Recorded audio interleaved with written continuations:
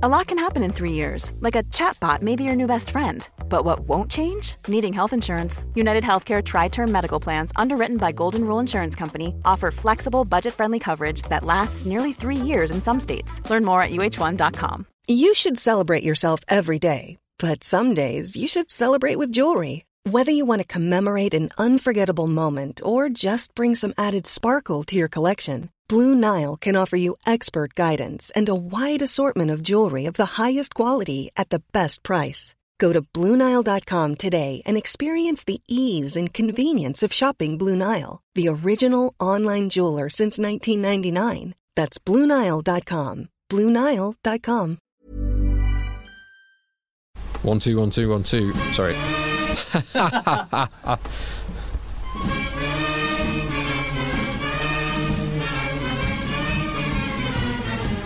Go on, JB. It's your favourite pod of the week. Oh, there you go. Hello and welcome to this. It is the Foot Fetish Podcast, the podcast all about your love of feet. I'm here, unsheathed, with my little 5 digits exposed to the elements, and I'm here with Tim. Hello, Tim. Hello, JB. And Phil. Hello, Phil. Hello, JB. Nice feet. Thanks, mate. Yeah. Oh, look.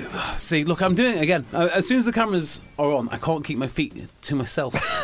This is, of course, the MWDP podcast, and we're going to be talking everything Premiership rugby. Any Pro 14 you want to talk about this week?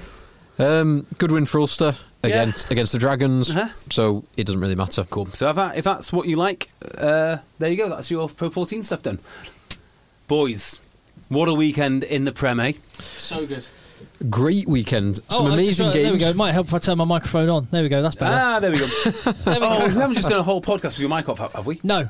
Thank God for that. I don't think so. No, we haven't. No, because I can hear myself. Yeah, and the waveform was great. Yeah. So, do you know what happened this weekend? Yeah. Some people wasted their time, and do you know what they did? They watched international rugby during a Premiership window. Well, do you know what? So I started the last podcast with a little audio nugget from Georgia against Spain. I've got a little audio nugget here from Stan Sport Australia. So they have now taken on the broadcasting of Super Rugby AU, which is then on World Rugby, free to watch on World Rugby's channels. It is, and apparently it's like 8 of the best minutes of rugby ever recorded. The end of the Brumbies Reds game. Yeah, so I didn't watch that. I did get to see some of the Force versus the Rebels, which wasn't the best. At no point in the 80 minutes did it contain any of the best 8 minutes I've ever seen. There were some nice moments, but not an amazing game. Yeah. But so Stan have taken over the broadcast. I've never heard of this channel before, but Stan. Yeah, what does it stand for? I don't know. I think it must be like Dave. Really? Oh wow! So it'll be high quality then. Well, no, I'm not saying it's like Dave. I'm saying as in it's a station named after. It's probably named after. It's given a name that reflects its target audience. Stan. So that's what Dave is. Dave is a station aimed at like 30, 40 something blokes. Really? So what do you reckon the Premiership would call their station then? Tracy. Because the way that they market themselves, you'd think that'd be it. Tarquin is maybe, I don't know. But so Stan is a station in Australia, and what I love, Michael Checker is one of the pundits. What I absolutely love about this is when they do analysis, they put music behind it that almost feels like you're in an expensive, trendy restaurant. Oh, like soft jazz. Yeah, well, there's a restaurant in Manchester in Spinningfields called Australasia, and as if you don't eat there all the time. Fantastic food, fantastic food, but it just feels a little bit too trendy. Like they have a DJ on there playing, you know. Oh, they do have the DJ. They do have a DJ, and they have the see-through decks. Right. Yeah. So have a listen to this. The conversation starts at the desk with all the 4 hosts, and then Michael Checker and the host of the show go on to do some analysis. Alana, just on Suliasi Vunivalu, you've kept a close eye on him throughout that first half. You're going to head to the analyse, but really interesting to see, the good and the bad about his first start in Super Rugby AU. Definitely, but we just got to see his try, and we had a look at some of his attacking threats. Is that Chico going to the analyser? Jack and I wanted to have a little bit closer look at his defensive decisions, but also the music. As soon as they go to the analyser, to put him in the defensive line where he actually is. And then you look at another video. It's exactly the same. They introduced the... Yeah, well, we all remember the beautiful try that we just saw then in the corner, but Czech and I wanted to have a look at a couple of those moments, Nick, that actually led to that, and the moments of the game that we were talking about that actually lead to those impressive points happening, Czech. Oh, wow, the music. I don't know how you feel about that musical accompaniment to your rugby analysis.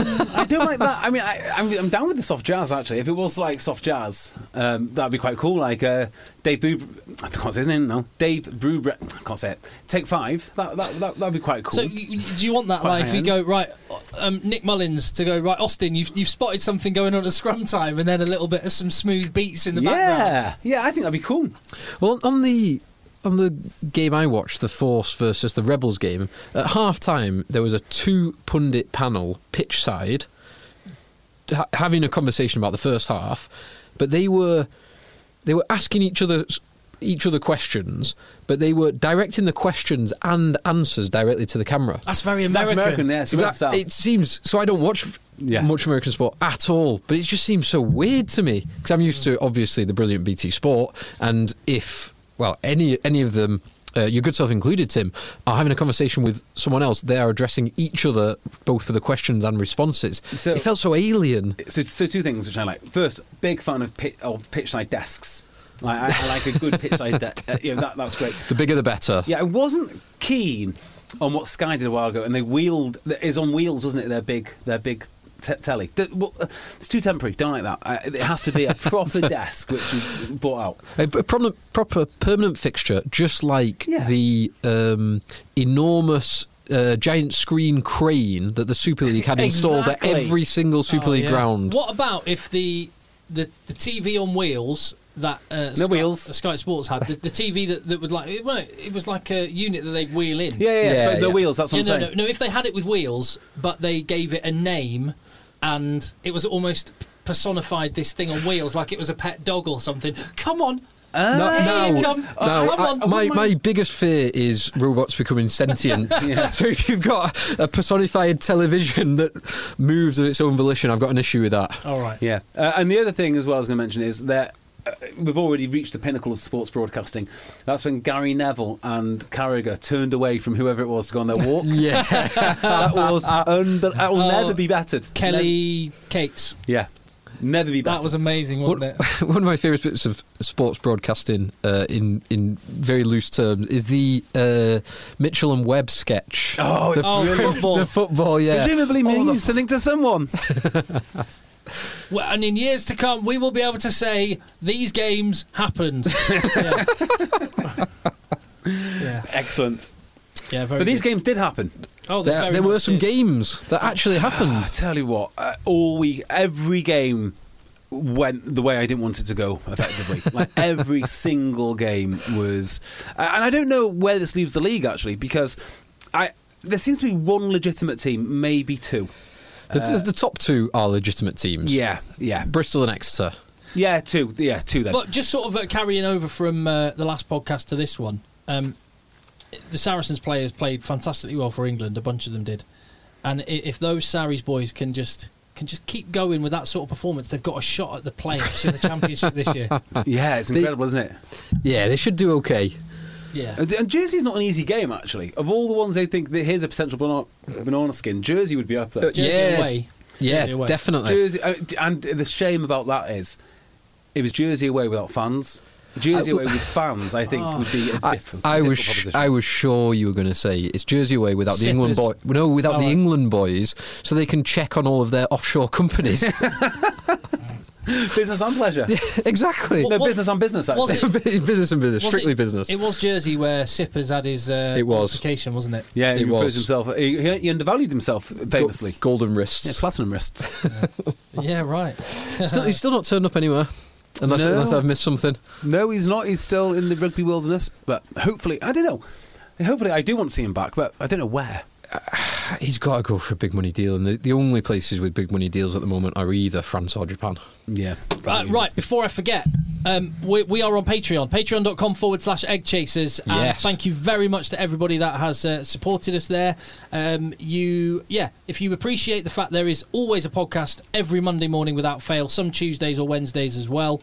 and we've been doing this for 7 seasons and counting. If you appreciate that and you want to try and help us to get around to more grounds, do live shows, or just show us that you think it's great, then patreon.com/eggchasers, you will get priority access to live show tickets when we're able to, and when we can put the events on that we want to do, and among other things, you will also get the chance to win some of the jerseys from the Rugby Dungeon in a little monthly draw that we're doing, because we've got too many shirts. We've got far too many shirts. So the winner of this month's shirt. Oh yeah, Phil, hang on. What should we be giving away? I think we should do the Wales Grand Slam one. Well, bearing in mind Wales could win a Grand Slam. Yeah. So this is the kind of thing that a match weight Wales Grand Slam 2019 jersey. So I'm not going to call it match weight because I don't want to be sued, because there might well be like a thing above this, but it feels pretty much weight. So has it got the test is always, has it got the GPS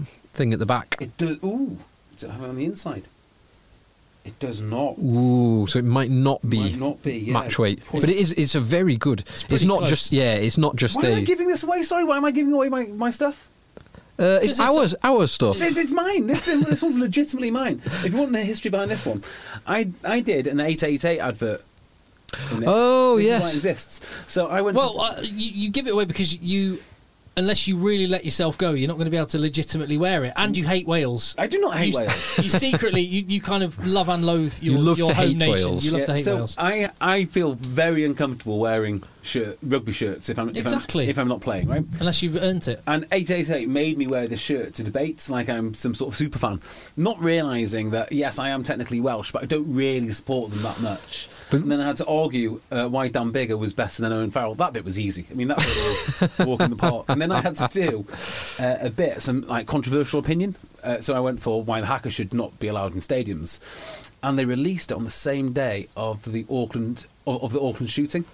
You could not think of a worse time. Well, hold on. In the wake of? Yeah, in the wake of. It must have just been scheduled. So the Auckland shooting happened in the morning, and then like half an hour later, this thing comes out saying. It's not a cultural dance; it's a commercial jig. Well, think of it from a bunch of point of views. One, in fact, I don't want it. I never want to see a shirt ever again. It was one of the worst mornings of my life. Our wonderful supporters on Patreon get a jersey in the week that Wales could win their next Grand Slam. You want their jersey from their last Grand Slam, and you exercise all those demons you just mentioned. Yeah, you get to dress up like me when I was acting like a bigot. The bigot shirt. And the winner is... the bigot and bigger shirt. Yes. The winner is... the winner is... Let me just hit return. It is number 533. Who is? It is Damo. Damo? Surname on that, or just Damo? This is his name is input as Damo. Let me just check. We have got an email address. 1 sec. 533. We have. Oh, sorry. This is I trust you. Incredibly efficient. That's fine. So 533. Yes. Damien Cocking 2. Damien Cocking. I thought his name was Cocking too, then. Damien Cocking. Damien Cocking. Great stuff, Damien Cocking. Shirt coming to you, good man. And sign up at Patreon for the next giveaway, which we'll have to decide what jersey that's going to be. Which one of my jerseys? Why do we give away your Japan one next? Yeah, why not give away my Japan one? No. Anyway. Anyway. Isn't that Japan one a medium? Aren't I the only person who's actually fit into it? It's large. Is it a large, or is it a match fit though? I can't give away these. I can give away. You can't give away that. Can't do it. I won't do it. I won't allow it. Well, we'll decide. We'll decide over the next few weeks. We still got to give away that Dragons one. Yeah, you need to post it. I need to post it too. So, in chronological order then? Yes. Well, no, not necessarily in chronological order. Fine. What do you want to talk about? Queen's Harlequins going to Sandy Park, the top of the table clash. Furious about this. Except for Bristol, obviously. Absolutely furious about it. So, everything went wrong, really, because Harlequins have to target this game. Harlequins want to be taken as a serious team, allegedly now. This is their new thing. They want to show that without Gustav they can go out and win, and they don't need all the bears and badges and all. Haven't they always wanted to be seen as a serious team? No, absolutely not. No, I can't imagine that they did. Bears and badges. Yeah. Attack helicopters. All of that's gone out. Maseratis. Yeah. Salmoncinos. What a club. And this was the time to do it, right? So they win this game. I think they're going to be hard to move out the top four anyway, but they win this game, and they're second, and they're beaten one of the big boys that is going to go a long way for when they get to the playoffs and say, do we back ourselves to win? Well, we've got a record against Exeter. Yes, we can. Do we back ourselves at home? Do we back ourselves at home? Okay. So they had this within their grasp, and more importantly, Exeter do lose some players, not many, but they do lose some players to international. They lose a few. Johnny Gray, Stuart Hogg, Henry Slater, Cowan Dickey. And so a lot then, actually, to be fair. Jack Knowles out. And it's not the same as, say, Leicester Tigers losing players, because Exeter are a far more well-balanced squad. Yeah, and they still arguably got their two most important players in the Simmons boys. Yeah. And Harlequins have everyone available. So my new theory is Harlequins have got to win pretty much everything throughout the Six Nations once they're absolutely at their peak with losing no one. And so that's a good point. When was the last time a Harlequins team have contributed so few players to England? Who is the Harlequins player in England? It used to be Joe Marler, but and Joe Marler. Well, it was the Marler, Kerr, Brown, Rob Shaw with a 4 every time there, and then Monnier before that. So it's people like Scott Baldwin, who is still an international class hooker, I think. He's playing week in, week out. They've got Lowe. They've got all these lads.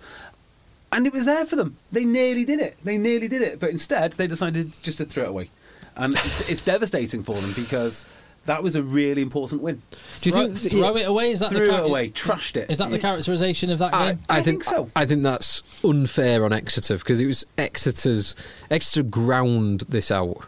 It was, effectively 3 pick-and-go tries. Can I just point out, by the way, you remember I said I had those socks. Regular socks that are club socks. I'm wearing my Harlequins ones today. Oh, they're nice. Where are they from? I can't remember what the company's called. Brilliant. I bet they're delighted by that. I keep being asked who the company... They didn't send them to me. I got them for Christmas. But I would be sent more, happily. I'll find out. Anyway, they're great. I think you've just, for the purposes of the video, you've just done all of that behind the laptop. There we go. Show a bit of leg. There we go. There you go. And this, get that on the foot, fit it. Yeah, the maintain. You need to take them off now, Tim. Yeah. Slowly, selectively. I can't help but think it wasn't as much Quinn's throwing it away as Exeter just doing what Exeter do, which is grinding out a win when they're not necessarily at their best, but trusting the processes. But you need to figure out a way to beat Exeter. When you've got all the boys there and they don't have a lot of theirs, and you're ahead, and you're at Sandy Park, that is a time that you need to grow up and work out a way to win. So I don't disagree with that at all. I just think there are 2 teams involved in this, and Exeter are trying to win themselves. And you've got to be better than that team, because if you want to be serious, you've got to have some wins against Exeter or against Bristol. You've got to. Yeah. If Quinns have aspirations of being in the top 4, which they absolutely do, it's unlikely they're going to get into the top 2. Therefore, they've got to go to either Ashton Gate or Sandy Park in the playoffs and beat one of those teams. But I don't think coming away from this and going, Quinns, you blew it, what you're playing at is... Oh, I think... they go to the home of the European and Premiership champions, albeit not at their best and without some key players. But 1 point loss. Yeah, but they exactly. could have... of course they could have won it, but I think they'll take more heart from that than... They'll be disappointed and they'll look back on it in a couple of days and go, they'll think we're in a great place if we're gutted to come away from Exeter. Well, that's a good question. Defeat. I don't know if they are gutted. I mean, I don't mean that. I don't say they're not. The answer is I don't know if they are. I don't know if they come away from that thinking, good go, guys. That's fine. And in which case that would be quite unhealthy. If they don't all come away from this absolutely devastated that they had a 1 point loss against Exeter, then maybe you can say that they kick on. I think Phil's right. You've got to credit Exeter. They showed a lot of resolve because I thought they were done. Well, they get another crack at this, don't they? They have Gloucester, and Gloucester could easily show up because they're a good team in their own right. But they take on Gloucester, and then they get to reset and go against Bristol. So that's Quinn's next 2 games. Yeah. So Gloucester, you would think they could win that. They should win that. Quinn should win that. I wonder if Bristol will just hold a bit back for Europe the following week as well. Yeah, and Quinn's Europe the following week against Ulster. So there's a few things going on there. But, Quinn's, what a nightmare. What an absolute nightmare. Well, again, Exeter fans will be delighted with what happened. Don't you just love Big Dave Ewers? Yeah, I do. He's in my fantasy team too. Yeah. Yeah, look, and the reason I'm not talking about Exeter is because we know what they are. I mean, they're not really an interesting story, are they? They're just awesome. They're awesome. They're always going to be awesome, and they're reliably brilliant. Albeit that would have been their 5th defeat in the league this season had they lost it. I think it was an important one to have clawed their way back from. It's one of those. I agree with that. I wouldn't. Sorry, go on, Phil. No, I just think that the point is correct that Exeter, in the last couple of years, particularly last season when they were winning all of those tight games, this season some of those tight games have gone against them. Yeah. And it's very important for them to actually grind out that win. And it really was. It was ground out in tough conditions.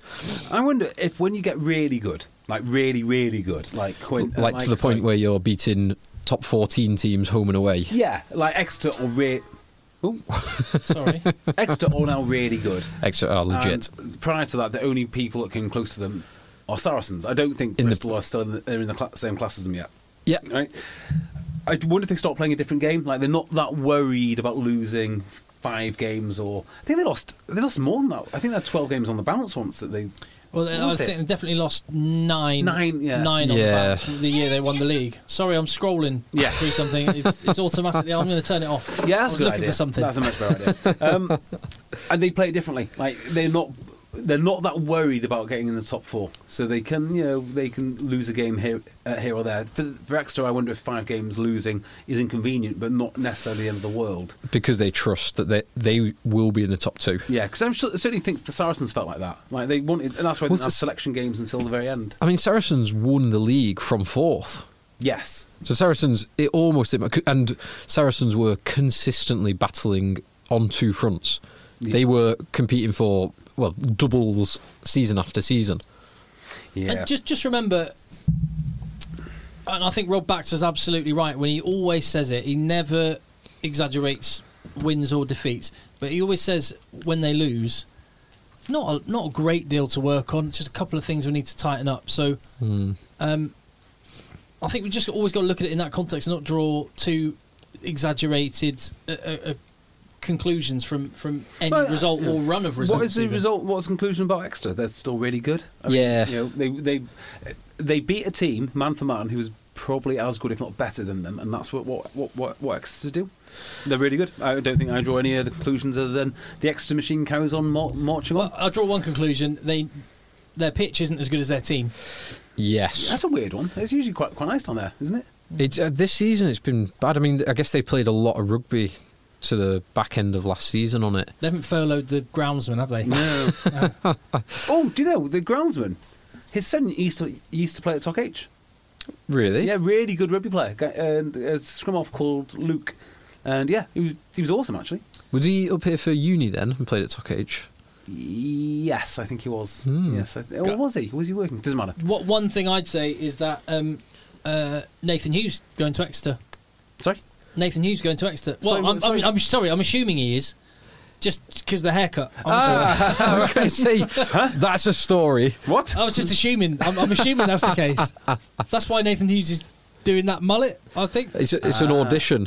Yeah, I figured. Sorry. I thought you were breaking some incredible news there, Tim. Yeah, I was going to say that's an interesting. It doesn't sound like an Exeter signing to me, but you know. Baxter knows things. Baxter does know things. Yeah. Maybe he's got the right movement patterns or some such things. Did anyone see the Newcastle Bath game? Only the highlights. Bits and bobs. Like, there's so much to take out of it, and simultaneously nothing really to take out of it. Yeah, but things you already know are confirmed. Yeah, well, no, actually. Go on. Not in your case. I looked at that Bath result, and I thought that's when I started to feel for you, because you said in the first few minutes, basically a couple more tweets along the lines of, Bath are a terrible club, terrible organisation. What is this shower of basically tweets to that effect? And then you went very quiet on the Bath game. Yeah, I threw my phone through a TV. So. when they absolutely battered Falcons, they absolutely smashed them in the end. It was actually quite competitive for I don't know, first half or so. I think the Henry Thomas try was when I started to accept that this one was gone. But when you say that you accepted this one was gone, were you starting to accept that Bath are actually a pretty good team? Hang on, let me just check the table. Fourth from bottom. No, they're not. Newcastle have got injury problems. I mean, they had 3 players drop out in the warm-up, which never really helps. No. Genuinely, though, I mean, this result looks like a bad loss for Newcastle, and it is. Some of the stuff they played was really good. Like, really, really good. And this is why I say you can learn a lot on simultaneously nothing. We already know that they are a well-coached club. But I just thought, imagine this scenario where you en masse purchased the Newcastle coaching team and put them in charge of Bath. They would never stop winning trophies. With the talent. Yeah. Yeah, because there is, even though Bath are missing a load of internationals, like Anthony Watson and Talupe Falatau and Will Stewart and Charlie Ewells, yeah, and multiple others, there's still way more talent in this kind of Bath 1.5 team than the Newcastle team. Still got Dunn and Underhill, and Reed is playing great. They've got Jonathan Joseph and Joe Tokner-Singer are fairly talented individuals. Tom de Glanville looks class. Always looks class. So just imagine. I mean, that would be the smartest purchase that Bath could make, is Newcastle's whole coaching team. Or Steve Diamond. Or Michael Checker. I'd like any of those appointments. Yeah, I think. Do you know what the most ridiculous part about Bath is at the moment? They're really, really offensive. Go on. Why is the Bath team jacket red? To me, their subs paraphernalia looks like their main colour is red, and their tertiary colours are like black, white, and blue. Well, do you know, statistically, across all sports, teams in red perform better than any other team. It's absolutely factual. Yeah, interesting. I've just been reading a book on brain injuries, but that is one of the points that is quite interesting. Third chapter is less. Let's enjoy the third chapter. Anyway, it's one of the points referenced in that it looks like there is sufficient information to say that there is a causal link between red and results. Amazing. A 2% advantage over a very long period of time. The theory being that it's something to do with testosterone. Yeah. It activates the release more testosterone. Fascinating. I don't think I've ever played for a red team. Yeah, Lancaster University. There you go. Did you win 2% more than? Oh yeah, Manchester Rugby Club I played. Yeah. Did you win 2% more than in other teams? Well, yeah, I'd say so. Yeah, Yeah. they are. Well, that's conclusive. There you go. I'm reading a book at the moment. It's fascinating, and it's called. I can't remember exactly. In fact, I can't actually remember exactly what it's called. It basically just says GDP on the front, and it's a whole book about how to calculate GDP, and it's fascinating. Utterly. Sounds it. Like, so is it a load of formulas? No, thank God. It's the theory behind GDP, what it means, how it's calculated, and honestly, you can't listen to it for any more than say 30 minutes at a time, because you've got to go, what does that mean? But when you think about it, you think, I can't believe we even use a statistic as a thing. So yeah, I'd highly recommend my GDP book, whatever it is. Very good. So Ed Scott, friend of the pod, been on the Tier 2 tours, and I know he's a Bath fan, so I'm bringing him up here because I think he might have been watching the Bath game and saw this. But he says, why do referees at the moment tell players to roll east and west out of rucks rather than just left and right?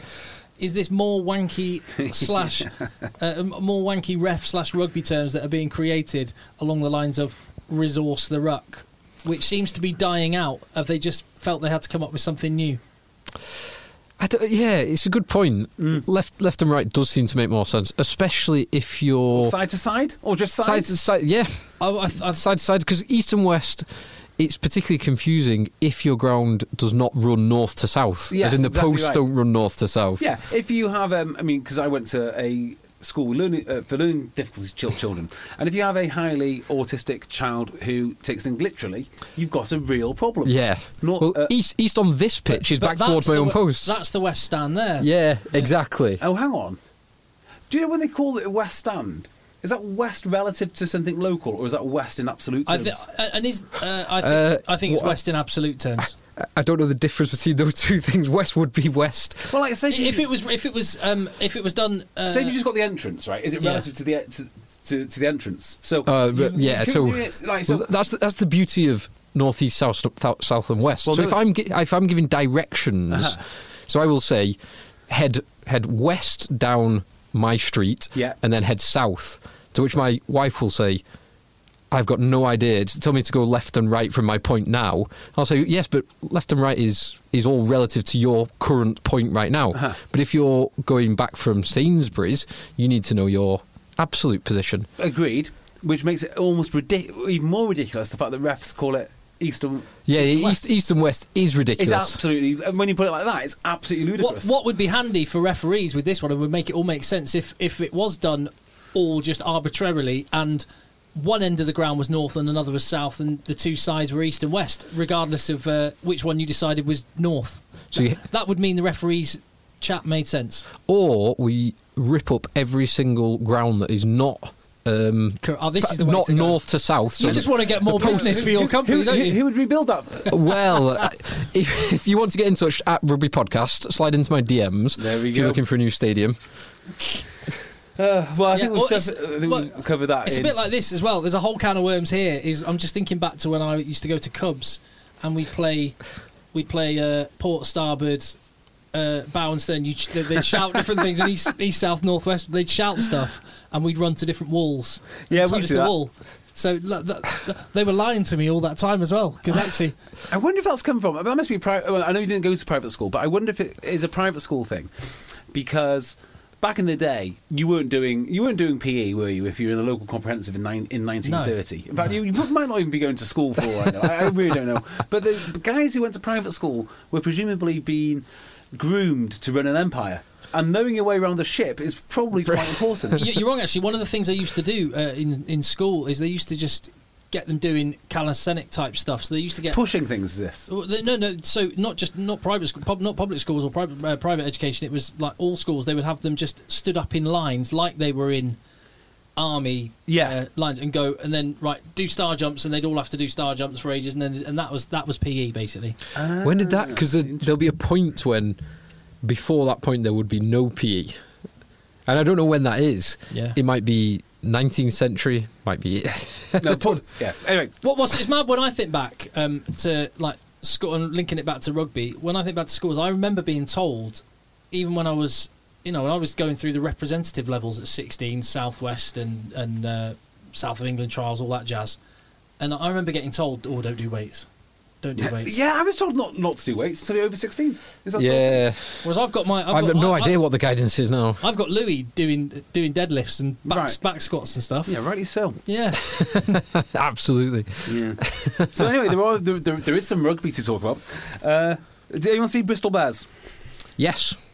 Impressive performance. Just before we jump off of Exeter and and Quins, just to reiterate something that we sort of between us been saying over a number of weeks now. I don't think that there isn't a better English fullback playing at the moment than Mike Brown. Same goes for loose head prop with Joe Marler. Same goes for scrum half with Danny Kerr. Agree with all that. Just outstanding. And to pick on the point you made about having these big names available, not only are they available, they're earning every pound they get. And we talk about our international players worth the money you spend. Well, they're being paid international wages, but they're earning them at the minute. They're class. Yeah, completely agree. And for the first time in ages that they are consistently doing it, partly because they're not away internationally, but also partly because Harlequins are on a great run of form. Coincidentally, since Gustard left. It's weird.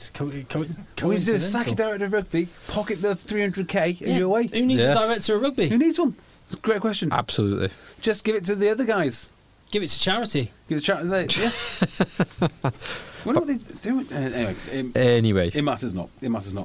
So Bristol won. Yeah, they hammered Wasps in the end. And it took a while. It took 60 minutes before the gap opened up.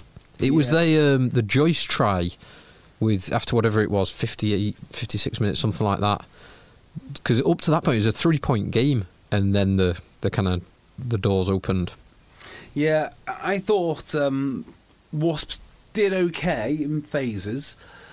They seem to not be doing stuff well which they used to be doing well. So what really impressed me with Wasps when they were winning last season, their defence could turn people over. It was ferocious. Maybe that's a Jack Willis thing, Jack Willis, Barbary, Launchbury is very handy at that type of stuff. So they have the ability not to have to. Oh, they could defend for large periods of time, but you switch off and they'd take the ball. Yeah. But they were also good in like really tight situations too. They were getting over from push over scrums. Yeah. People invested a lot of money in props for them not to do that.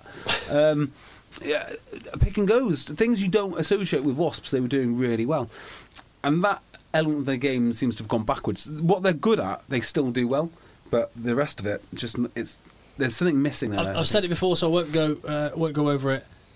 But yeah, what they're missing is those absolutely massively influential players, which Dai Young didn't have, and the wheels appeared to be falling off. Lee Blackett came in, gave him a breath of fresh air, yes, but also at the same time Lee Blackett came in, he got back Jack Willis, Dan Robson, Joe Launchbury, and Jimmy Gopperth, and they look like a totally different team. 3 of those 4 key guys are out, and they look a totally different team. I think it is as simple as that for Wasps. Who's the best 13 in the Premiership outside of Sam James? Randrandra. Ooh, we'd be struggling to. And then Randrandra number 1, Piers O'Connor number 2. Interesting. Do you know what I need to see? Fekitoa. Yeah. If you can get back fit and playing properly, I think Fekitoa's love him. Class. Absolutely love him. He's just a defensive weapon, isn't he? Which you never used to think about, did you? You used to think about his rapid, hard runs out, getting on the outside shoulder. I'm not even sure he's fast. I'm not even sure he's fast anymore. I mean, I'm sure you can move a little bit, but I don't even think of him. And in the Wasps team, which are renowned for being really quick, you got this guy who just annihilates people, atomises them. Although he got sat down by Dave Atwood, who is another guy playing outstanding. Yeah, Atwood is playing some lovely stuff at the moment. But it's technique of Fekitoa as well, because to direct, to have that much power, but he just crunches people up, folds them like deck chairs. I would love to see Fekitoa go up against Radranda. The unstoppable force against the immovable object. Right, if Courtney Laws was tackling Fekitoa, who would? Oh, Courtney would win. Yeah, Courtney would. It's not even a fair fight. But against the other 13s, I don't know if they're. I don't know defensively. I think Jonathan Joseph is probably better defensively in terms of how he, covers his space and never gets beaten on the outside. He's probably the best defensive 13. In terms of just pure hitting, Malachi Fekitoa has got to be the best. Even more than Manu. Yeah, definitely more than Manu. I mean, Manu doesn't get in 13 jersey for sale, let alone in the conversation for the best 13 in the league. He's all right at 12 though, with Van Rensburg's hurt. Who's bigger, Fekitoa or Randrandra?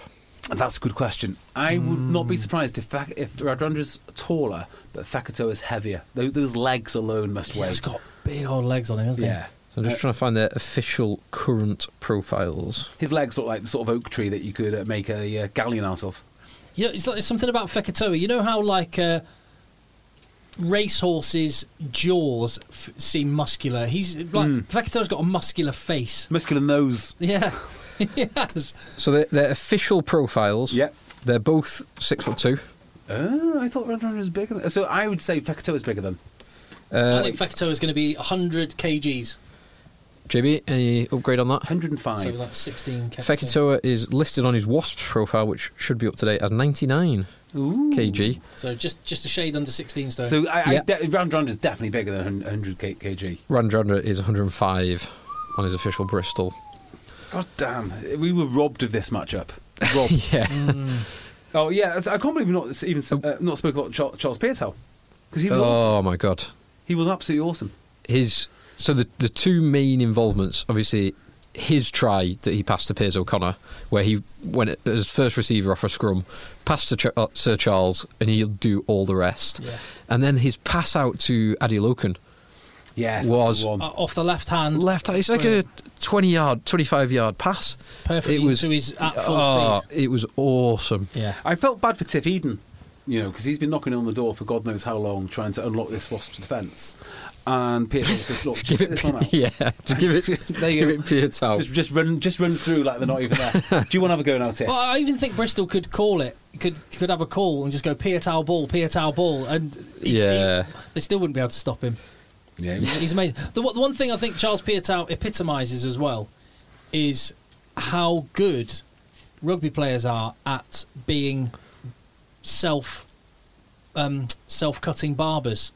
Because he looked slick. His hair looks slick, sharp, like the perfect side parting, perfectly tapered hair. And I was watching the international rugby, mainly because I'm thinking, when I'm on telly in a couple of weeks, what the hell am I going to do? You know what I do? Just shave it off. What am I going to do? And I'm looking at you'll these find him. It's a lot better than mine's looking at the moment. Well, yeah, that's fair, exactly. But I'm going, what am I going to? But whereas I was watching all the games this weekend, thinking, there's some really good barbers among these rugby squads, isn't there? Yeah. So I know of an employer. I'm not going to tell you who or name drop or anything like that. Not name drop. That's not wrong. Drop them in. But one of their ways to get their staff back in the office was to get a hairdresser in. Said, yeah, if you come to work, come off field and come into work, we will get a hairdresser in. And they all came in. Wow. Know your market. Genius. Indeed. And that's a professional rugby team. So what they do in South Wales is get a tattooist in, yeah? Yeah. Do you want tattooist and a guy who... your sleeve. Yeah, guy who deals in some vitamin S as well. Ooh, delicious. Or some Hemo Rage. Hemo Rage. Supplement. It's been a while since I've thought about Hemo Rage. Yeah, so Bristol just marched on. It's disappointing for Wasps. I thought they would challenge for top 4 again, just judging on what they did last year. So did I. But again, they do not have that depth of squad. They can't replace Jack Willis, Dan Robson, Joe Launchbury especially. Yeah, I'm not sure many teams can replace Joe Launchbury, in fairness. But there again, they did, and this is what annoys me about the situation they found themselves in, is they were really good at making people lower down their squad play well. That's what I thought that they were good at, and to a certain degree they are still pretty good. That's within a context, though. As we talked about with Leicester at the back end of last season, putting all those kids in, you can slot in George Martin, Freddie Stewart, and Jack Van Portfleet when you around George Ford and Genji and all these, but you can't chuck them. When you take out those linchpins, it's a different matter altogether. Yes, I think there is a lot to be said for that. A lot to be said for it, indeed. Why don't we talk about Leicester? Did anyone watch the Leicester game then? I've only seen the highlights. Yeah. So it looked like some rolling maul tries that won Leicester this game, and a little bit of magic from Zach Henry. Yeah, I this is the one game that I've not actually seen. Sorry, one of 2 games that I've not actually seen. Well, Italy, Wales being the other, obviously. yeah, Italy, Wales. Interesting news in the week that they just released a lad. Yeah, Tom Hardwick. Yeah, I don't know anything about that, but it's just... and it was a release with like a one-line statement saying... bye. Yeah, basically saying, thank you for your service, he's gone. Yeah. He always struck me when he was on the field, very, very confident in his own ability, Tom Hardwick. He had a bit of swagger about him. He was kind of the guy, and I quite like that in a 10, actually. Someone going, oh, you need it. I'm here, I'm the man, give me the ball. I'll do it all. Yeah, I guess. So maybe him being where he is in the pecking order, with them having brought in Juan Diaz, Bonilla, Zach Henry, and they got George Ford. Maybe he just thought, well, I'm better than this. You should be picking me. And okay, well, off you go. He was linked to Bristol, because he's kind of got a Max Malins vibe about him. Has he really? So I know nothing about. Did you see him in the 20s by any chance? No. So I know nothing about the guy.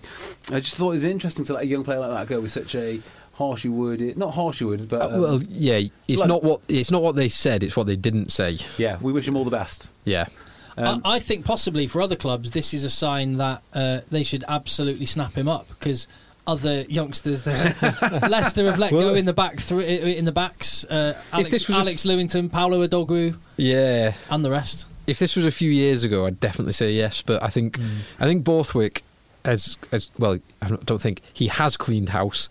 Time will tell, but I think I trust Borthwick a little bit more than people who were cleaning house 2, 3, 4, 5 years ago. Agree with you. Yeah, I mean, there's a lot going on there, isn't there? And cleaning house in some ways just feels like a little bit of a get-out clause. Yeah, not my guy. They talk about this in Soccernomics, don't they? Which is every new manager comes in, turns over the squad. It's like the oldest trick in the book. But I do feel that this time it is warranted. But they seem to do it every year. Well, yeah, Leicester have had like 15 to 20 incomings and outgoings in each of the last 5 seasons. So there's no guarantee at all this will work. And some of those including players that have gone and then come back, like George Ford or Balmain, or there's players who've been in and around. Johnny May. Well, no, because Johnny May came and went. He only went to Leicester once. He went to Gloucester twice. Oh yes, sorry. But it's the same principle with the wrong teams. Yes, well done. Yes, that did. There's obviously some long-term thinking here. Like Dan Kelly played, who was obviously part of their long-term vision. Yeah, and I don't know much about him, but I like his physique. He's a muscular young lad. So they've got like this handful of guys, and I think this is the way that they're going. Stewart, Kelly, Van Portfleet. Martin. There's a couple of others. Yeah, there's a couple of others. And they won the it was either under 18 or under 19s, I'm not sure what the age group is. They won that 2 years in a row a couple of years back. Yeah. And as for Gloucester... So that's these guys. I mean, they put out a good team. In fact, looking at these guys, they've got a couple, they're like a couple of kids, but they really need to be picking up wins here at home against teams like Leicester. Like Leicester during the Six Nations. During the Six Nations, yeah, absolutely. This would be a disaster. If they did bring some youngsters in, but again, I'm not saying he's not talented, and he was the guy that scored that winning try against Ulster, George Barton, but they started the season with Danny Cipriani as a fly half. They're now playing George Barton at fly half. It's very, very different kettle of fish. Which team do you think's gone through the most starting fly halves? It might be Gloucester. Billy 12, this Barton, season. Yeah, Billy 12, Barton, Lloyd Evans, Sippers. That's four. And they've probably slotted in Mark Atkinson there for a few minutes in a game at some point. They have to have started, I think. So, four then. Yeah, so only Bristol have done that. From what I can. Yeah, Johan Lloyd, Tiff Eden, Sheedy. Oh, they might have been five then. Sheedy, Lloyd, Tiff Eden, Bedlow. God, Bedlow started. Yeah, and hang on, the two starters. Maybe it is only four. Yeah. No, hang on. Lloyd, Sheedy, Bedlow, Eden. Yeah. So that'll be four as well. Yeah, so that's four. So I can't. Furbank, Bigger, Grayson. No one else. Connon, Hodgson, Flood. If he started 10, I don't know. No, I don't think he has. He might have done in one of the games. Leicester have definitely gone through three. But that's it. Yeah, so it's only Gloucester there. And it turns out that how many fly halves that you start has no correlation to your league position, because Bristol are top and Gloucester are not. Yes. So that is a completely useless statistic for you. Worcester will have three in Searle, Weir and Shilcock. Yes. But that Shilcock is injury induced. Hang on. Wait, who? Searle, Weir, and Shilcock. For Worcester. Yeah. Irish have probably only had one. Only had one. Possibly they might have played Brophy Clues there to give Paddy Jackson a break 1 week, but probably not, actually. No, I think Paddy Jackson's probably played Leicester, Exeter. Skinner and Simmons. Yeah, but has Skinner started? Maybe one game. Sales just Rob Dupree or AJ. Yeah, two great turns. Quinn's probably just Magic Marcus. Brett Herron. Yeah. So just looking at the table now, outside of the top two, I have said this every week, but I just can't make out who seriously wants the other two places. Like they are just so evenly matched. I think the two that are in there probably will get it. Quinn's and Sale. But Quinn's, it feels like it could all disappear as easy as it came, because this run of form, which coincided with Gustard leaving, they hadn't demonstrated that for several years before that, other than fleeting performances by their superstars, whereas now they're putting it all together. But how quickly can that just dissolve? Yeah, and they're not getting any better, are they, after Six Nations? Everyone else is getting better. Everyone gets better, yeah. And that's where they're going to maybe have a little bit of a problem. A lot can happen in 3 years, like a chatbot may be your new best friend. But what won't change? Needing health insurance. United Healthcare Tri-Term Medical Plans, underwritten by Golden Rule Insurance Company, offer flexible, budget-friendly coverage that lasts nearly 3 years in some states. Learn more at uh1.com. Millions of people have lost weight with personalized plans from Noom. Like Evan, who can't stand salads and still lost 50 pounds. Salads generally for most people are the easy button, right? For me, that wasn't an option. I never really was a salad guy. That's just not who I am. But Noom worked for me. Get your personalized plan today at Noom.com. Real Noom user compensated to provide their story. In 4 weeks, the typical Noom user can expect to lose 1 to 2 pounds per week. Individual results may vary. Did you watch the Sale Sharks performance? I saw... No, I watched... I don't know what you were watching. I watched England under-12s against South Africa A. I just don't know what to say about this. But, well, firstly, let's say a massive positive. What's there to be positive about, Tim? No. Northampton Saints named in their starting 15, 12, and in their match day 23, 16 academy products. Yeah. And a whole 23 of England qualified players. I wonder how... Or was it a whole first 15? It's a whole first 15. Whole first 15 of English qualified. But I think only Ratuni Urawara. Yes. Ratuni Urawara. Yeah. Oh, and Rory Hutchinson are their players who are non. Isn't Hutchinson through the academy, though? Yeah, but he's non-English qualified. Non-English qualified. But the starting 15 was all English qualified, and in their match they scored 16 academy products. Good stuff. That is phenomenal. And it wasn't just... there's no relegation, so we're putting the kids in. They bloody won. Let's play a game. Was there a game in the Premiership this week where the two sides cost such a substantial difference in actual cost of the first 15? Just salaries. Oh, the differential in this one would have been massive. I mean, who was a highly paid player at Northampton Saints? Who was the big money guy there in that team? Alex Waller.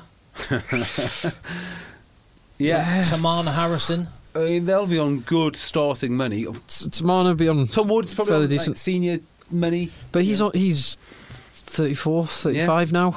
He's not starting for England as he was 6-7 years ago.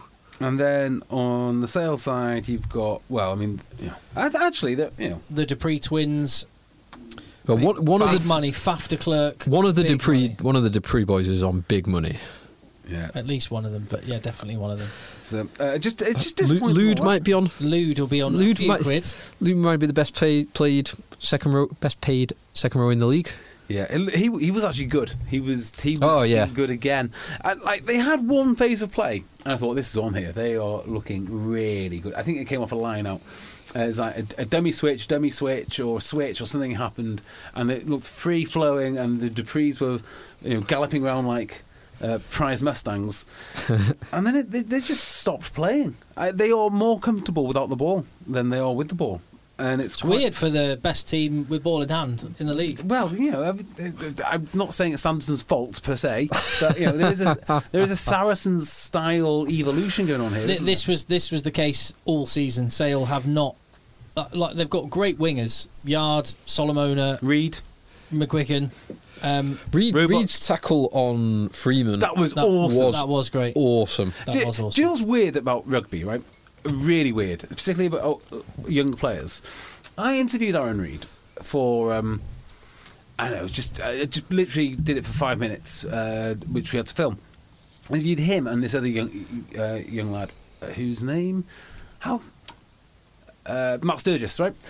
So I think Sturgis has gone on elsewhere, and Reedy's carried on. And when I met them, they looked like small boys, like they just did, because they are small boys. Yeah, because they're 18 at the time. Yeah, and then fast forward 18 months or something, and they just become massive. Reed was stacked. Yeah, and I remember thinking, even probably last season when Reed was playing, he just doesn't look ready to be playing at this level. Yeah, and then he's been on the Tom and Ben Curry diet, eating dumbbells and stacking cows, and he looks massive. He does, doesn't he? Yeah, hell. He did look. He looked like he'd been doing the work in the gym. Yeah, it is bizarre because you see so many of the academy kids, and then you come back to because I haven't been there for over 12 months, and you all show up at the training ground. And they're like, well, yeah, they're absolutely enormous now.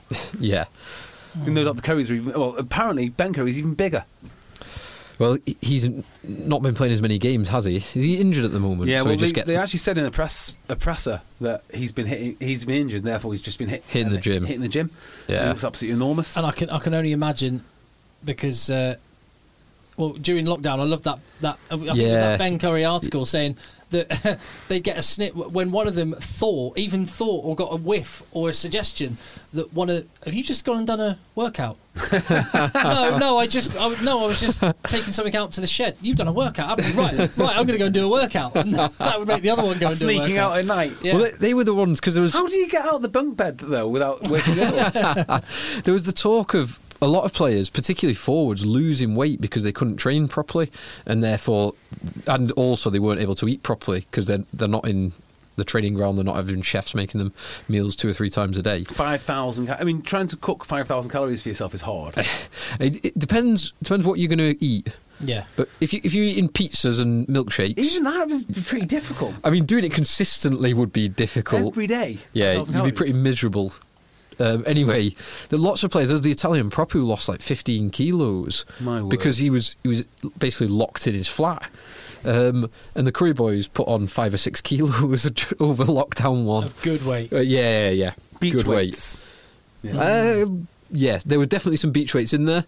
Oh, 100%. Yeah, when Sale get Tom Curry back, that's going to be a big deal. Ben Curry, yeah. And Tom. Oh, yeah.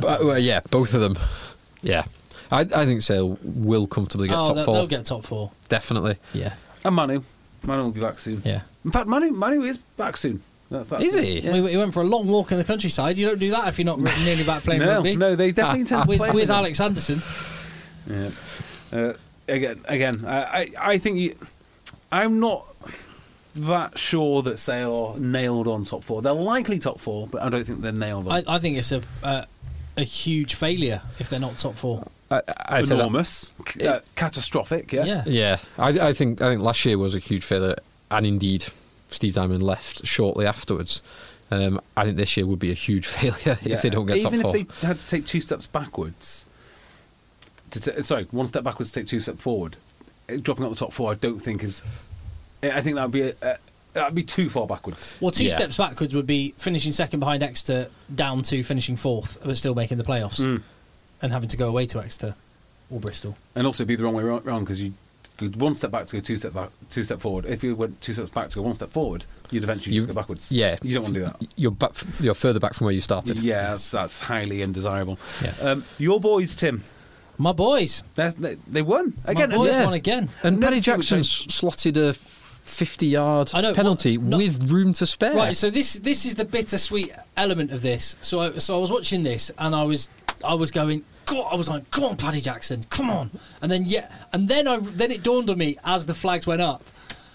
Oh, balls. I'm playing against Paddy Jackson in my fantasy rugby draft match, and I've lost by half a point. Well, it's going to recalculate in the morning, so you never even know. If it's within 3 points, that Paddy Jackson thing could have cost me my fantasy rugby draft weekly matchup. Devastating. Absolutely devastating. But on the flip side, I was delighted for the boys. And Blair Cowan's a family friend. He's the godfather of... Is he? Godfather of Nick's kids. And, I did not know that. Yeah. And Nick's one of my nephews is called Blair. Oh, well. And that's that connection. So to see Blair Cowan is still absolutely tearing it up. He's playing some nice stuff. He 35 works. tackles, a Premiership record, even more than Jacques Berger ever managed. Goodness me. Wow. He works so flipping hard. Do you know, I think there's something... It's almost like a weakness of London Irish that they have Blair Cowan playing, because he just does too much for them, and some things which I don't think he should be doing on occasions. It's like the Owen Farrell thing. Do you know when I say about Owen Farrell that when he used to get into trouble, he hasn't done it recently, but one of the reasons is he was trying too hard. Like, he tries to overcompensate. I see this with Blair Cowan. Like, he goes digging into rucks to pass the ball when the scrum half is missing, and he takes a lot of responsibility on for that team. He's identified. I'm playing in the World Team of the Year pack 2013. Yeah, absolutely. I need to bring it up to date. 100%. Yeah, he's playing well, but yeah, I just think. He'll improve even further, or his performances will improve even further when he's more comfortable with the rest of the team actually doing the jobs that they need to do, so he's not burrowing in to pass the ball from 9. Yeah. Irish have actually got a chance of finishing the top half, finishing the playoffs. Top 4? Yeah. They're 5th. 6 according to my. Are you looking on Ultimate Rugby that gets it wrong? Yeah. They're not losing anyone, so they had to make hay while the sun was shining, and they've made it count in this Six Nations period. But they don't lose anyone. Yeah, that is very true. But they're a decent team, and they're getting the results in tight games as well, which always helps. Which is the opposite of what Worcester are doing, and they are not converting any of their tight games. Yeah, and that's quite a shame for Worcester, because you're not watching them and thinking these guys can't play. They're rubbish. You actually think they play really nice rugby. Yeah, they didn't play, from what I saw, they didn't play for long periods of this game. Early on in this game, they were not very good, but it did click later on. And they were a little unlucky not to get a draw out of it. It is annoying because it's the same story week in, week out. They've got some chances, they couldn't finish them. Play some nice rugby in patches. Yeah, they know what they do. I mean, this is a relegation team, isn't it? It is, yeah. And they should just not this year. Just not this year. Just not this year. And they should be relegated. Actually, they should go. Yes. Anyway, do you guys want a quiz? Yeah, go on, Phil. Yes, Come on. please. Shall we? So, have you got, JB? You've got a pen in your, or you had a pen. I threw it across the way. Let me go. Oh, it's just there. I don't have a pen, but I can. There's a pen. There's a pen under JB's seat. There's a piece. Oh right. There's some paper. You've got paper over there. Yeah. JB, just under that seat there. There's a pen. Job, you've got that paper, JB. Do you know that's one thing I've noticed about not working in an office is I actually found myself for the first time in a long time actually going, I need a pen. You're not stealing them from the office. There are some people that sort of always go, where's my pen gone? And there are some people who just go, there's always a pen around. I'm one of the people, without deliberately nicking stuff, I always have a pen around.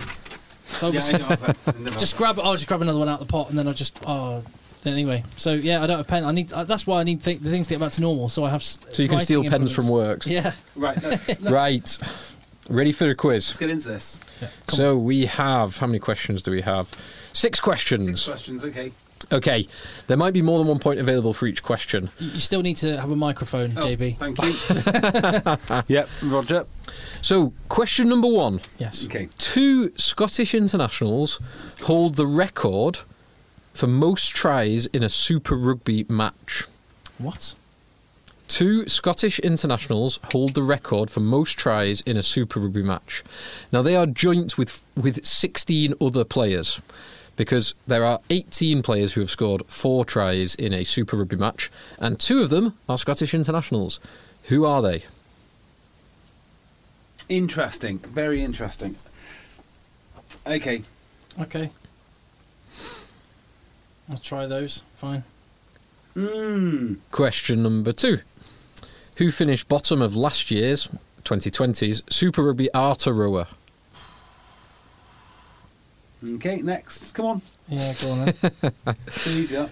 Question number 3. Maybe a bit easy, that one. Question number 3. Who did Connacht beat to win the 2016 Pro 12 Grand Final? Now that is an interesting question. And one that I know the answer to. Okay, next. I don't know if I do know the answer to that. Okay. I think I would have got confused between the final and the semi-final. I don't think we need to give any more information. Thank you. Okay. Question number 4. Which 2 players did Johnny May go round the outside of to score his try against New Zealand in 2014? That's not easy. 2014 It's 2014. Oh my word. Yeah. Is Johnny May announcing himself on the world stage? 2014? Was that 7 years ago now? Yeah. Wow. Johnny May aged 23 or 24. I can only see Johnny May. I can't. Such a good try. I can't see anyone else. 2014. Okay, I'll try that. Well, he went outside all of them. Specifically, if you watch it back, there are 2 people he goes round the outside of. He goes inside players, but he goes round the outside of 2 players. No one's getting this. Incredible question. I'll try that and try that. That's a great question. I genuinely think if you've asked me that, I would have got both of them. No, you wouldn't. Pretty certain. Ask me now. Yeah, ask him now. I've written my answers down honest. Okay. Question number 5. There is one rugby. Damn it. Oh, okay. Question number 5. I think I've checked, and I think I'm pretty sure I'm right, that there is one Rugby World Cup winner playing in Super Rugby AU in the squads at the moment. One World Cup winner. One World Cup winner playing in Super Rugby AU. There's 2 points for this question. First of all, what team do they play for in Super Rugby AU, not their national team, and who is it? Oh, ha ha. My word. I know this as well. I don't have a clue about Super Rugby. AU. All I know is AU. All I know is about the music that Michael Checker does his analysis. You were to. researching the wrong stuff, Tim. If it was Super Rugby Aotearoa, there'd be like a dozen. Millions. Yeah, hundreds. I haven't got a clue. Oh, I know this one. Do you need the team? I'll just So guess. 1 point for the team. So you can guess and get 1 point, and then I need the player. There you So there are 2 points available for it. go. I haven't got a clue. Question 6. Is okay, just calm down. Just settle down. Question number 6. Okay. Only 4 of the 2017 Lions squad have officially retired from rugby union. Who are they? Only 4.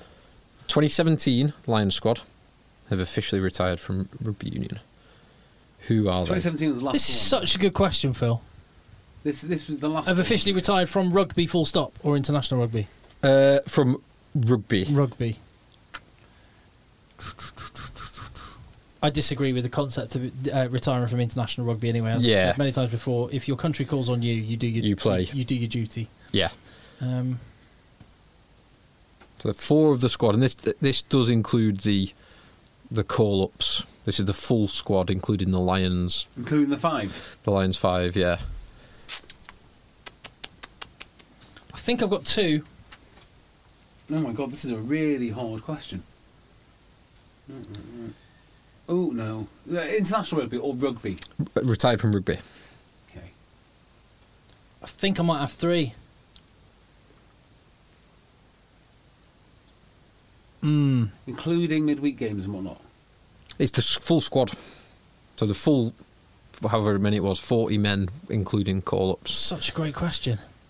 Only 4 of them. Which means that there are 35 players with Lions experience currently playing at the moment. Ready to go. Yeah. Oh, it's such a difficult question. You still thinking of the Rugby World Cup winner? No, I'm not actually. My mind's gone from that. Okay. I think I might have all 4. That's Ooh. No, I can't have all 4. I can't have all 4. I must have something wrong with one of these, or at least one of these. Well, I think we should get a shuffle, shouldn't we? We'll give about 20 seconds. He's got till we get down to question 6 to think about. Okay, Because yeah. he's already written. Right. He's already written 1 to 5. Okay. Question number 1. The 2 Scottish internationals who have scored 4 tries in a Super Rugby match are... I've got Duan van der Merwe. Is incorrect. Damn it. Sean Maitland. Is correct. Damn it. And I guess Hugh Jones. Is correct. That's a great guess. I went with Strauss. Damn it. so Damn it. So that's 1 point each. Oh, I'm so screwed here. I don't know that you are. I'm not very good on question 2 and 3, mate. And I was total guess on 4 and 5. Question 2 should be an easy one, JB said. Who finished bottom last year's Super Rugby Aotearoa? The Chiefs. Chiefs is correct. Oh, Lost 8 from 8. I've got Highlanders. Of course it's Chiefs. What am I Chiefs, thinking? Warren Gatland's Chiefs lost 8 from 8. I was thinking it was Warren Gatland's Highlanders. See, I don't know about Super Rugby. See, you're fine, JB. Okay, question 3. Who did Connacht beat in 2016 in the final? Glasgow. They beat Glasgow in the semi-final. I put Scarlets. Incorrect. It was Leinster. Of course, it's always Leinster. Damn it. See, I haven't got a clue. Outside of Premiership, I'm useless. What's going on? Question number 4. Which 2 players did Johnny May go round the outside of? I guessed Ben and Conrad Smith. You got 1 point. Conrad Smith was the 13. Yes, I've got Smith. Let's see. Show Phil. Oh yeah, good point. Show Phil. He said, did it say Smith? It does say Smith. You can't give him that. He was thinking Ben Smith. Don't give me that bullshit. You can't. You can't give him a point for Smith. So seeing as Tim went for Conrad, give him half. Ben and Conrad, I'm going to give you half a point, JB. Yeah, but those were my 2 answers. I could have written down Smith and covered them both. Yes. So Surveyor would be my other one. It wasn't Surveyor. It was the 15 at the time. Israel Dag. Was Daggy. So that was half a point and 1 point, which means it's 2.5 to JB and 2 to Tim. Yeah. Oh, see this one. I've got 0. I have no idea. I total guess. I don't know which World Cup winner is playing in Australia, but I guessed Franz Steyn for the Waratahs. Is incorrect. Franz Steyn is playing for the Cheetahs at the moment. Is he? But in obviously South Africa. Did he said for Waratahs? For Waratahs, and Waratahs is incorrect. So I think the team is the Reds. Is incorrect. Oh, I don't know then. So it is the Western Force who have Richard Kahui, who obviously won. Oh my word! In 2011. We could have been here for quite some time. Wow, quite some time. So JB's got a half-point advantage going into these 4 Lions players that are now retired from rugby. No, why can't I think of any more players? Okay, so you go first, JB, but one that you have got. Yeah, have you written them down? Because you've got to write them down, because otherwise you can't. So you got Warburton written down? Yeah, I've got Sam Warburton written down. So that is 1 point for each of you. No, this is... Now, JB, can I just have a look at your pad? Have you got anything else written down on it? How do I not know anymore? Right, so JB has... No, you got. Come on, Phil. Okay, Tim. Come on, Tim. He's got nothing else to say. JB has nothing else written so I've got down. 3 shots to win. You have 3 shots. You're half a point behind. You've got 3 shots to win. Christian Wade is a good one. No, he didn't go. It was the one before. Yeah, he did. He went to the one before. He went in 2011 to Australia. Oh yes, no! Still in it. So Wade is not correct. Yeah, good point. God. All right. Gethin Jenkins. Didn't go. Did not go. Did not go. Here we go. Oh no! Ben Teo. No, he's still playing. Playing rugby league. So, and I've actually got this written down. He was so playing. When I asked the question, Sunwolves. so he left the Sunwolves and went to play NRL. That's not retirement. So listen. Sorry. So he went to play NRL. So when I phrased the question originally, I said has officially retired from rugby union. I actually said rugby union. Now Ben Teo officially retired from rugby league last year. He has not officially retired from rugby union. However, I did write Ben Teo gets half a point. Oh, it's a draw! Which means which means we have a 3.5 each draw, and unbelievably, I've actually written a bonus decider question. Oh, of course you have, Phil. So I can't take the tension. The bonus decider question is: think of those players that retired.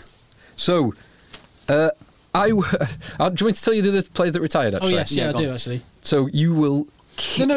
You will kick yourselves. No, wait. Heaslip. No, didn't go. You are going to absolutely kick yourselves. Rory Best. Rory Best. Oh my God! Yeah, Rory Best. Another one that you will kick yourselves on. Retired about 2 years ago with a foot injury. Was going to do some MMA. Haskell. And the fourth one, less obvious. Darcy Graham or something. Not Darcy. No. Ross Ford. No. Originally a Kiwi, played for Ulster. Jared Payne. Oh man! So I was so confident with Christian Wade. I thought that was the gimme, but you're right. That was 2011. So here we go. Right, this is the bonus question. You're going to take turns giving me answers. So the question is: I watched England-France with Claire yesterday. Interesting. Okay. And Claire wanted to guess who was playing for England. So she went through guessing the players, and she managed to get 5 players correct from the England squad that was starting yesterday. However, I don't care about who she got correct. I want you to tell me the first... So I've got that written down here. The first 5 rugby players' names that she told me that weren't England players playing yesterday. Phil, this is outstanding effort. So you're going to take it in turns. If one of you gets it right, and it's a shootout. It's the second one, yeah. So you can shoot out. So who wants to go first? Go on, Tim. You can go first. The one she didn't guess. So this is aren't playing, but she guessed. She guessed them, but they were not playing for England yesterday. Okay, Johnny Wilkinson. Incorrect. Okay. She did not guess Johnny Wilkinson. You can win it with this. And were they England players? No, these are rugby players that Claire guessed. Well, this is just people Claire guessed would be playing. Sonny Bill Williams. Incorrect. Okay. And this is across both. She was guessing players. This was just guessing the England players. Abdel Benazir. Okay.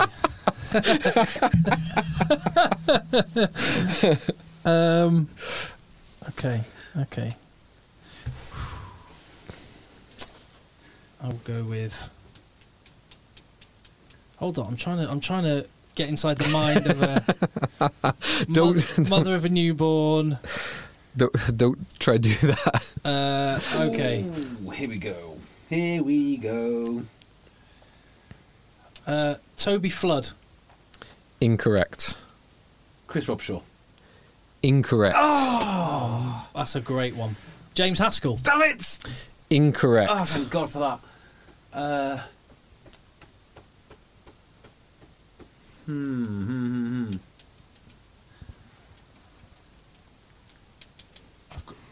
No, I should know that. Come on. Okay. Good game's a quick game. Who does she know? Good game's a quick game. Billy Twelvetrees. Incorrect. Manu Tuolangi. Incorrect. Oh! Very well. Ben Tail. Incorrect. Oh. Mike Brown. Incorrect. Oh, come on. You're giving her too much credit, but I'll give that clue. Daddy Care is incorrect, so we're back to Tim. Okay, in which case, Martin Johnson.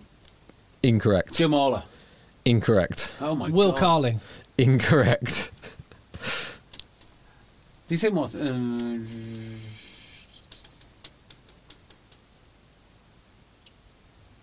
I have no idea now. I know. I have no idea. What would you think? Just start going for rugby players. Okay, I've got another one. Come on, G. I've got another one. Go on, Tim. You have a go now. Ugo Monye. Incorrect. Wow. I will say you're giving her too much credit because the majority of names she named... Gavin Henson.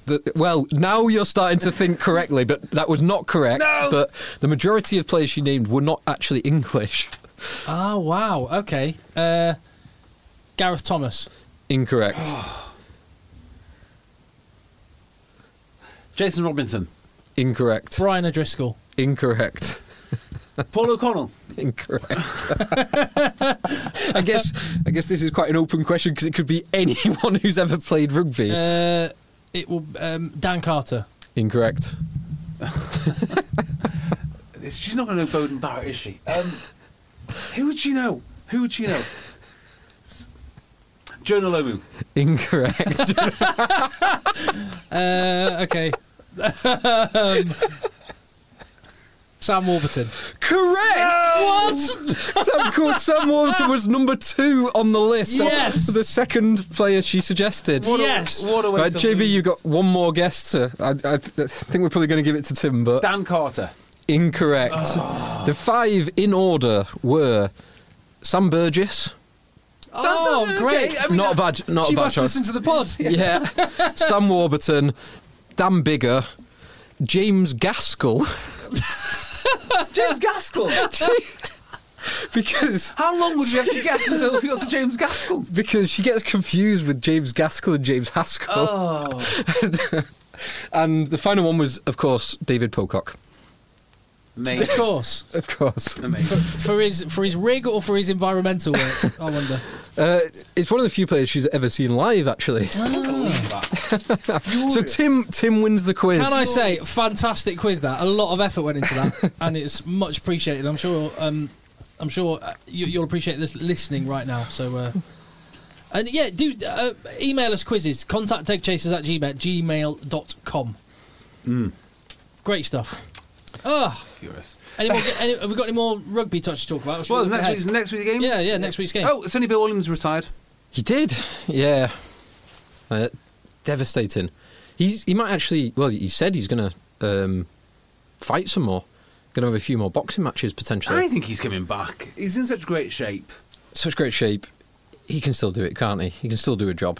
He'd still get paid quite a lot of money to do it as well, which is always important. What I believe he's going to do is, unless he did the last series of it. No, I think he's going to do the Australian /New Zealand version of SAS. Like the Bear Grylls type. Yeah, which at Middleton type. Which Nick Cummins won the first season of. Okay. The Bedge. Yeah. So I think he's going to do that, is the rumour. So a bit of reality TV, get a bit of cash, and then, whatever's next. I can't imagine he's going to be very good on reality TV. He's so straight on the line. He's not got the same personality as the Honey Badger, has he? Well, and the thing one of the things they do in that SAS programme is they make them spar and box each other, and I think Nick Cummins... Jesus, imagine that. Yeah, exactly. Nick Cummins, there was one point where he got pitted against this celebrity woman and was like, I can't. And they were like, no, you got to. And he did. He hit her in the end. Did he? I believe. So Tyndall went on something like that, didn't he? Some Who Dares Are Wins. You Hard Enough or something like that. But, yeah, difficult one. Next week's fixtures. Yeah. Oh, no. There is one more thing as well. Just very briefly, the European Cup. Oh, yeah. Fixtures. The draw was made. And I've got to say, as much as it might not bring in as much revenue, because you get less fixtures and some people might... But it's quite old school, and I quite like this straight knockout. Yeah. Every game matters. The round of 16. Because normally you go straight to quarterfinals. What if you had? Yes. What if you had straight knockout, home and away? Well, no, home and away I don't like, actually. What if you... Home and away is rubbish for rugby, just as well as it. Actually, no, it's fine. But a shorter pool stages and more knockout, I'm up for. Maybe a 3-team pool. And I completely. More knockout. So higher seeds get 2 home games, because if you're only having 14 pools, you get 3 games. Yeah. Higher seeds get 2 home games. So Sale, I've got Scarlets away. Should do that. So Sale managed to progress without winning a game. Well, the rules are the rules. The rules as they have been changed to now are indeed the rules. It does seem a bit perverse, but I'm not complaining, because it means we get more European rugby, and otherwise we wouldn't have had a conclusion. But you've also missed out something critical. They also go to La Rochelle, and they might be going to La Rochelle when this horrible lockdown is finally over. That could be if they beat Scarlets. Yeah, and if La Rochelle... I don't understand that. They should beat Scarlets. Who knows? Strikes me as Scarlets are the tricky sort of team that could put a victory over Sale. Anyway, we've got a couple of weeks before we need to preview that. But yeah, just the fixtures came out, and I know it's quite exciting looking at those knockouts with that many games. Yeah, I quite like that format. There's a few good games. So Munster-Toulouse should be a cracking game. That is European rugby royalty. And the Leinster game as well. Leinster hosting Toulon. Leinster, Toulon, and Munster, Toulouse.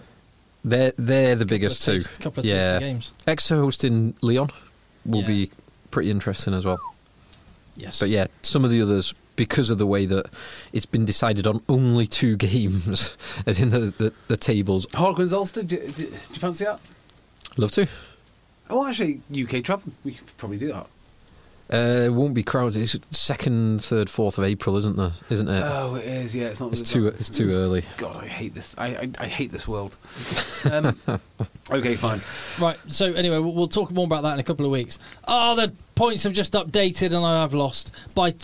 I've lost by 2.5 points. And how much have I lost by a week? And Paddy Jackson. You were losing by about 60. So Paddy Jackson's 3 points at the end. I was half a point up. Devastating news. Absolutely devastating. So anyway, yeah, you got panned, JB, but you know. Hang on, what's going on here? That's because I'm looking at only London Irish games. Fixtures then. So Friday night, we've got Falcons hosting Wasps, two teams who need a win. Yeah, I mean, just judging on what I've seen, Wasps are going to find Newcastle very difficult team to break down. Newcastle are organised, not only in attack but also in defence. I expect a Newcastle win. I'm sorry to say. I don't know what Newcastle are missing quite a few players. Wasps also missing a few players, but playing on a plastic pitch should suit Wasps. Should. I'm going to go narrow home win. I'm going to go Wasps away win. No, I can't see him doing this. Really can't. Oh, we've not spoken about Wasps' ground sharing thing. Oh, with Coventry City. Yeah, that's really good news. So that's now confirmed because they were playing in Birmingham, was it? Yeah, Birmingham City for the last couple of years. I don't know I don't know the ins and outs of why they ended up moving out in the first place. It was something to do with they didn't want to pay the rent. Yeah, they used to own Wasps it. were asking. No, the council owned it. Or was it? Wasps bought it. Anyway, here's the long and the short of it. When CVC did their deal, they gave the clubs a load of money, and the clubs were meant to go and spend it on infrastructure and making the stadiums look great and whatnot. And even if they spent all of their money in exactly the right way, they still would not have, for the majority, as good a stadium as Wasps, because the Rico is a fantastic venue. Now, it's a little bit out of the way in terms of geography. It's not great, but the actual facility itself is awesome. Well, it made Wasps, I'm sure, when they've bought it, without anything actually happening, Wasps jumped to the second highest turnover in Europe just by owning the facility, because there's casino, conference centre, music hotel, events. Gym, So they have boxing, everything. So they own that thing, right? And they're now going to effectively double the occupancy. Now, I don't know what kind of deal they've struck. Well, that's how it was when they first moved in as well. Was it? Yeah. Was it? I thought for quite a few years, Coventry City were there, and then it's only the last couple of years they moved out and went to Birmingham City. Right. So it's just. I thought they'd been out there for 7 years. I'm sure reading something like it is like 4 or 5. It's definitely more than just a couple of seasons. Anyway, I'm talking nonsense. Anyway, it's returned back to how it was. Yeah, this is undoubtedly great news.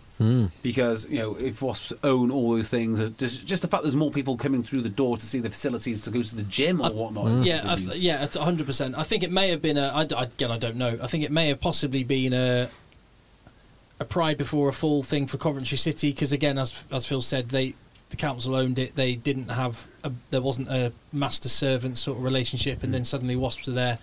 They're the boss. Tried to negotiate. Well, we're the boss. You pay that, or you don't come here. All right, we'll go somewhere else. And now they've come back a little bit with tail between their legs. It's obviously very political, because allegedly the guy who brokered it was the mayor of the Midlands, or whatever the actual title is, Andy Street. Andy Street, wow. They brought him in to mediate the thing. Wow. So I think Wasps, just to get Coventry back, because apparently Coventry wants to look at building their own stadium in 2 years. Well, look at the other rugby grounds where it's been shared. Stockport County and Sale Sharks did not get on, and the fans from Stockport County have long harboured massive resentment towards Sale. But so weren't Sale paying for the policing and all sorts? They would. Yeah, Brian Kennedy owned the ground, and anyway, point being is it just wounds fester, and when a rugby team moves into your ground and then becomes the boss, it rightly or wrongly, it creates resentment, and that's clearly happened. So I'm glad they got over it. Yes, agreed. I actually think it's good for everyone involved, and that's the most important thing. And Wasps could do with the money. Let's put it that way. Definitely. Saturday fixtures: Bath host Worcester, home win. 5-point home win. Quins host Gloucester, which I think will be a 5-point home win. Chiefs host Tigers, home win. And then on Sunday, Saints host Bristol, which will be an away win, I think. Yeah. And Sale host Irish, which will be a home win. Yes, it will. It's quite a good accumulator there. Yeah. Throw Newcastle in as a home win too. Yeah, I might leave that one out of my accumulator. I might go on a 5. Yeah, I think Wasps, I can't bet on rugby, but yeah, I think Wasps. I can. And this week it went terribly. Did you put 50 quid on an Owen Farrell red card? I did the old. In the industry, it's called the Bath trick, which is you wait for Bath to get 12 points and you bet against them. And I could see Newcastle climbing back. I thought, yeah, this is on once again. Beardmore, you're a genius. Happens, doesn't it? Happens. So there we go. That's right, everything. Nice one. There you go. 2 podcasts this week, and if you appreciate that, then you can find us and support us. Patreon.com/eggchasers. You find us on Twitter. Find us on YouTube, where me and JB and one of these days Phil as well will be rambling away in the week when we have thoughts that pop into our head. But we're here, and so hit subscribe so you get the next podcast delivered straight to you. And nice one for listening. Let the boys play. Hi, I'm Daniel, founder of Pretty Litter. Did you know cats tend to hide symptoms of sickness and pain? I learned this the hard way after losing my cat, Gingy. So I created Pretty Litter, a health monitoring litter that helps detect early signs of illness by changing colors, saving you money and potentially your cat's life. Pretty Litter is veterinarian developed, and it's the easiest way to keep tabs on your fur baby's health right at home. Go to prettylitter.com and use code ACAST for 20% off your first order and a free cat toy. Terms and conditions apply. See site for details. Hey, it's Paige DeSorbo from Giggly Squad. High quality fashion without the price tag. Say hello to Quince. I'm snagging high-end essentials like cozy cashmere sweaters, sleek leather jackets, fine jewelry, and so much more. With Quince being 50 to 80% less than similar brands. And they partner with factories that prioritize safe, ethical, and responsible manufacturing. I love that. Luxury quality within reach. Go to quince.com/style to get free shipping and 365-day returns on your next order. Quince.com/style.